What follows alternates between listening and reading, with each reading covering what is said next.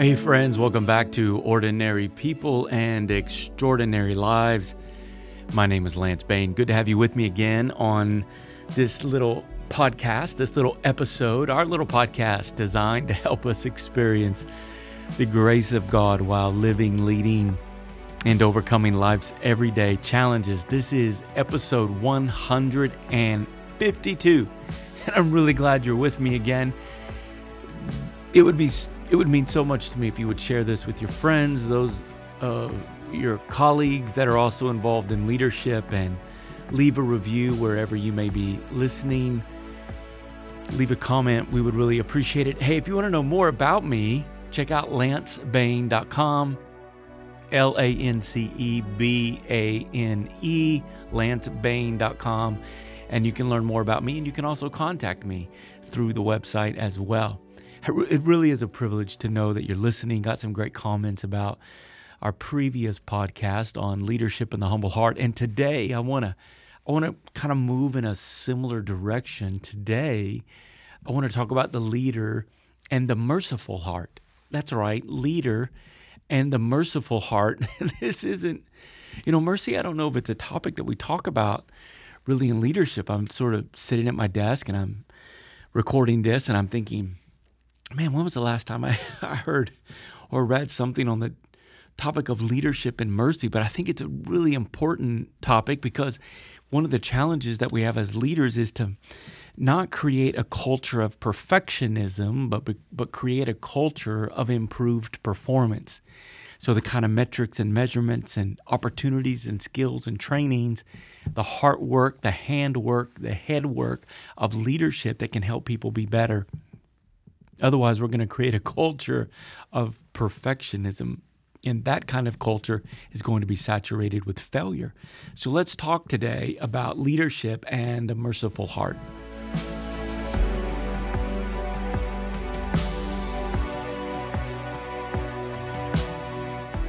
So why leadership and a merciful heart? Well, it's important because, as I just said, we don't want a culture of perfectionism. A culture of perfectionism or a work environment or a ministry or the general atmosphere of wherever it is that you are giving leadership. If the highest value is perfectionism, what you're really going to get is a lot of failure that is fatal because people and your teammates and your associates and your members, etc., can't achieve the high bar of perfectionism. But you can have a culture of improved performance. That is necessary, that is important, and that is worth working towards and achieving improved performance. But along the way of improved performance and in a culture of leadership, we're dealing with people. We're dealing with individuals who are going to get it wrong sometimes. We're dealing with individuals who sometimes are going to make mistakes. And a merciful leader is someone who recognizes that myself and those that I'm leading don't have it all together. Sometimes life is painful. Mistakes are made in leadership. I have a couple of stories for you. When I was in my early 20s, I was working part-time at a not-for-profit organization, and I had taken some of the other associates, the others who were involved in the not-for-profit, to an event, and I was using a company vehicle, and I didn't have much money. I was young, newly married, really no money, certainly not enough money to put gas in this company vehicle, nor did I have any way to pay for this company gas for the company vehicle. So I did something that I shouldn't have done, and it could have gotten me in a lot of trouble. And I remember not really thinking much about it until my boss called me in at the not-for-profit and said, "Hey, I've been notified about this, and we need to talk about that." And so we talked about it, and there was a lot of mercy that was given to me that particular time in my early 20s. And I've never forgotten that because that could have been a painful and destructive time in my life. But because I was serving a merciful leader, what it turned out to be for me was rather than something that was limiting and destructive, it became something that was learning and transformative. And that's the power of a merciful leader, is that you're able to take painful moments and failure moments and difficult moments, and you're able to extend mercy to these individuals and actually see what could be a destructive moment turn into a dynamic moment. A merciful leader recognizes that we don't have it all together, that we're fundamentally, our ministry, our church, our small group, our leadership team, our sales team, our organization, whatever it may be, whatever you define as your leadership circle, if there are people in it, then there are flaws present. And a merciful leader is really needed in those times.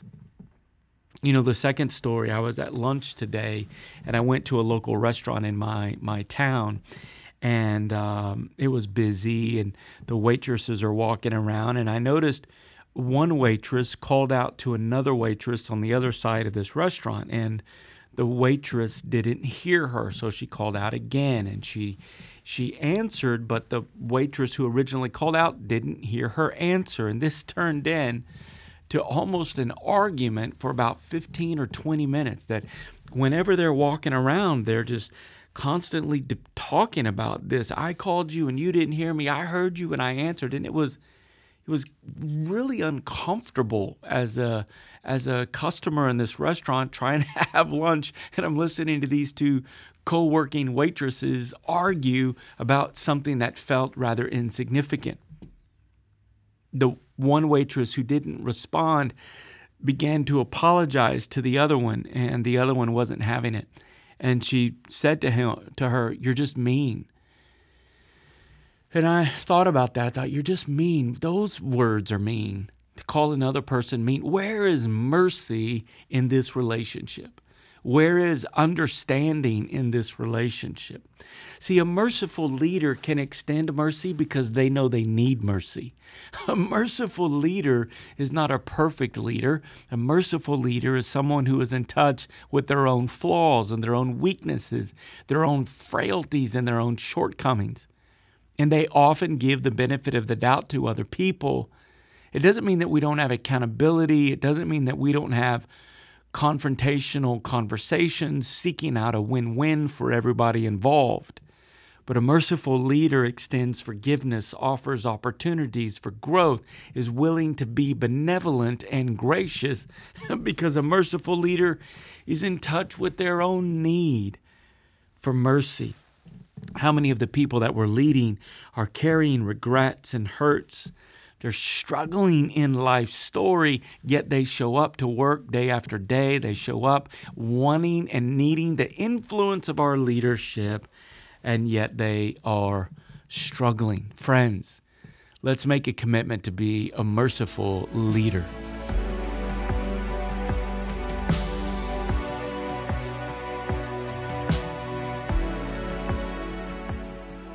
A merciful leader is so valuable and so important, and a merciful leader recognizes that from a biblical metaphor, our land is often ruled with giants, that it's a struggle. Inflation is a struggle. Gas prices are a struggle. Oil prices are a struggle. The cost of groceries are going up. It's a struggle. We don't know if people's wages are keeping up with the rate of inflation. We've got global powers poising on boundaries of nations for war. We've got COVID still moving around the country. We've got people that are dealing with the decline in mental health because of all kinds of issues that are going on. Anxiety is at an all-time high. Depression is at an all-time high. And people are simply struggling. Oftentimes in my world, I'm dealing with adult children who are having to care for aging parents. The stress of dementia, the stress of failing bodies, the stress of Alzheimer's, the stress of cognitive decline, the financial stress of needing to care for aging parents who may not have the financial means to put themselves in the kind of facility that could best care for them. We're looking at our children who have been wearing masks and dealing with COVID in their own environment. We're dealing with all kinds of issues. Friends, And I haven't even touched on maybe some of the more specific things of your life because I simply don't know them. Does that help you understand and maybe get in touch with why a leader and their merciful heart is such a needed asset in today's leadership environment? We're in a land that is ruled by giants and things that are out of our control. We are experiencing warfare medically, emotionally, scientifically, financially, and it feels like we can't win. People are dealing with failures and struggles and they can't win. And when they come to our place of leadership, when they enter into the sphere of our leadership, when they find themselves in the shade of the umbrella of our leadership, are they experiencing mercy? Because mercy is greater than the fear. Mercy is a gift that we can give to those that we lead. Because when people are carrying these stresses around in their life, it affects their productivity, it affects their focus, it affects their creativity. Several podcasts ago, I talked about the 8 C's of leading from the true self, things like courage and compassion, connectedness and creativity, clarity, all these words. And when people are struggling, those 8 ideas don't really emerge. And I want to propose that what they need and what would be helpful for them in that environment is mercy, to be a merciful leader. Now, when I talk about mercy, friends, I'm not talking about overlooking mistakes. I'm not talking about glazing over things that should just not be overlooked. I'm not talking about mishandling issues and just ignoring, if you will, our culture and our values, our mission, our vision, and the commitments and the responsibilities that befall those who are leaders and those who are on teams. Quite the contrary, mercy looks at all of that and says, I know we're not going to get it right 100% of the time. And those times when we get it wrong, mercy can be applied. Mercy is transformative. Mercy is healing. Mercy inspires the power to change. Mercy inspires growth. Mercy inspires the desire to want to do better. Mercy is, I love it. It's so powerful. It's supernatural. It's nuclear in its ability to change the heart, to change the spirit, to change a team, to change a culture. When people know that failure is not fatal in your leadership environment, when people know that they can receive mercy, then what you might experience are people taking bigger risks, working harder, being more creative. They're sharing ideas that otherwise they would have kept private because they don't want to be laughed out of the room. They don't want to be mocked. They don't want to be ridiculed. They don't want to be judged. They don't want to be talked down to. Mercy in a culture is so powerful. It pushes creativity to the forefront. It allows for courage and for risk-taking, for innovation, for creativity, for new innovative ideas and innovative ways of thinking. Mercy fuels greater compassion and greater connection. Mercy fuels the idea that you've got my back and I've got your back because we are committed not to relate to each other based upon our failure, but to relate to each other based upon our identity. Come on, friends. Leadership and mercy need to be together. So what if your organization was known for mercy? What kind of employees would you attract? What kind of sales numbers could you meet? What kind of hurting, lost people are going to come and contribute something positively and dynamic to your organization? And what they're going to experience from you is that they actually become a healthier person, a more enjoyable person, a more loving person, a more generous person, a more caring person, someone who's not just interested in the 9-to-5, punch the clock, get away with the least that I can, and contribute the least that I can. But what if you We're recruiting the kind of people who had fervor and zeal and passion for the kind of things that your team burns for and dreams about. Leadership and the merciful heart, man, is so powerful. I love mercy because it cancels the cancel culture. Mercy is what forgiveness tastes like. Mercy is what learning tastes like. Second chances is another way to describe mercy. And friends, I encourage you to consider, what does it look like to have mercy as part of your organization? Couple of key ideas, couple of key thoughts for you in wrapping this up. Number one, be a person of mercy. Be familiar with mercy. And one of the ways you can be familiar with mercy is by remembering your own failure, your own brokenness, your own mess ups, how your setbacks became setups because of mercy. Someone extended mercy in your life. I remember that when I was in my 20s. I'm now a 51-year-old leader of a great organization. And when my team messes up, I don't want to come at them hard and fast with rules and perfectionism. I want to come at them with improved performance, and mercy inspires that improved performance. So be a person who's familiar with mercy, both the receiving of it and the giving of mercy. Secondly, I love this. I did a little study and looked up on a rabbinical culture of mercy in the ancient nation of Israel in its early days, the biblical days of Israel.